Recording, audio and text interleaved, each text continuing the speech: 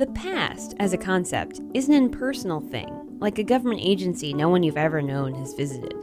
But this week on Inventing Pittsburgh, the region's industrial past is inherently personal.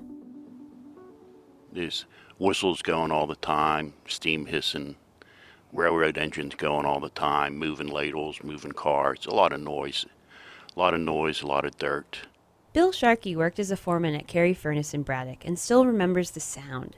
Its 7 blast furnaces raged and hissed and made the iron needed to make steel. It was one of the mills lining the riverbanks in the Mon Valley, which at its height accounted for more than 60% of national steel production. Pittsburgh was the Silicon Valley of the world for iron and steel manufacturing. Carrie is unique. It escaped demolition, unlike the Homestead Works or J&L Steel, but isn't an active mill.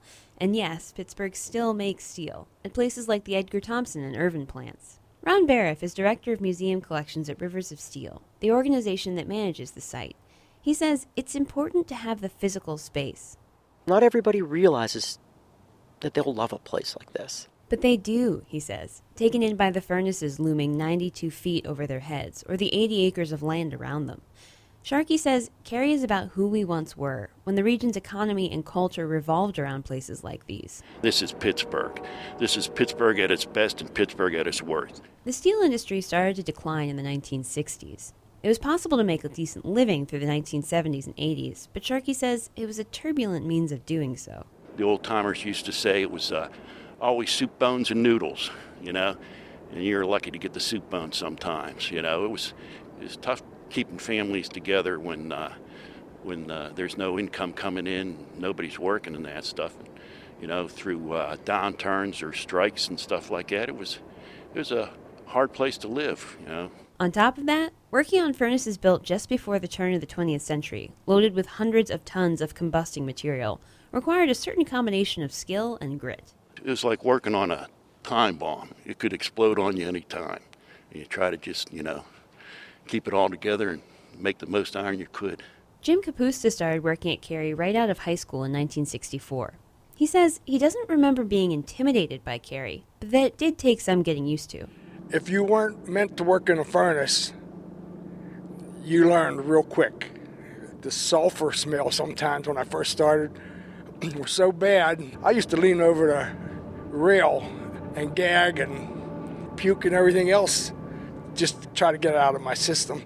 For all its challenges, Sharkey says the furnace men reveled in their work. It's like being the gunslinger in town, you try to control everything to keep yourself out of trouble, but when things went south on you, you wanted to find out how good you were if you could control it. Carrie is tucked away on the river, bounded by rail lines and largely invisible from the road. But in the course of its history, thousands of men, and towards the end women, stood where Kapusta and Sharkey stand, under the number 6 furnace, looking out towards Rankin's Hills. I used to wonder why the old-timers always were staring out there at the hillside. They're looking at their past. Their youth had gone just watching the hillside. In 1982, 30,000 people in the Mon Valley lost their jobs, leaving just a few thousand workers. Carrie stands as a reminder of what happens when entire communities, people like Sharkey and Kapusta, lose their futures, and then have to figure out how to remake them. For 90.5, WESA celebrates Inventing Pittsburgh. I'm Margaret J. Krause. UPMC is proud to support 90.5 WESA celebrates Inventing Pittsburgh. UPMC, life-changing medicine.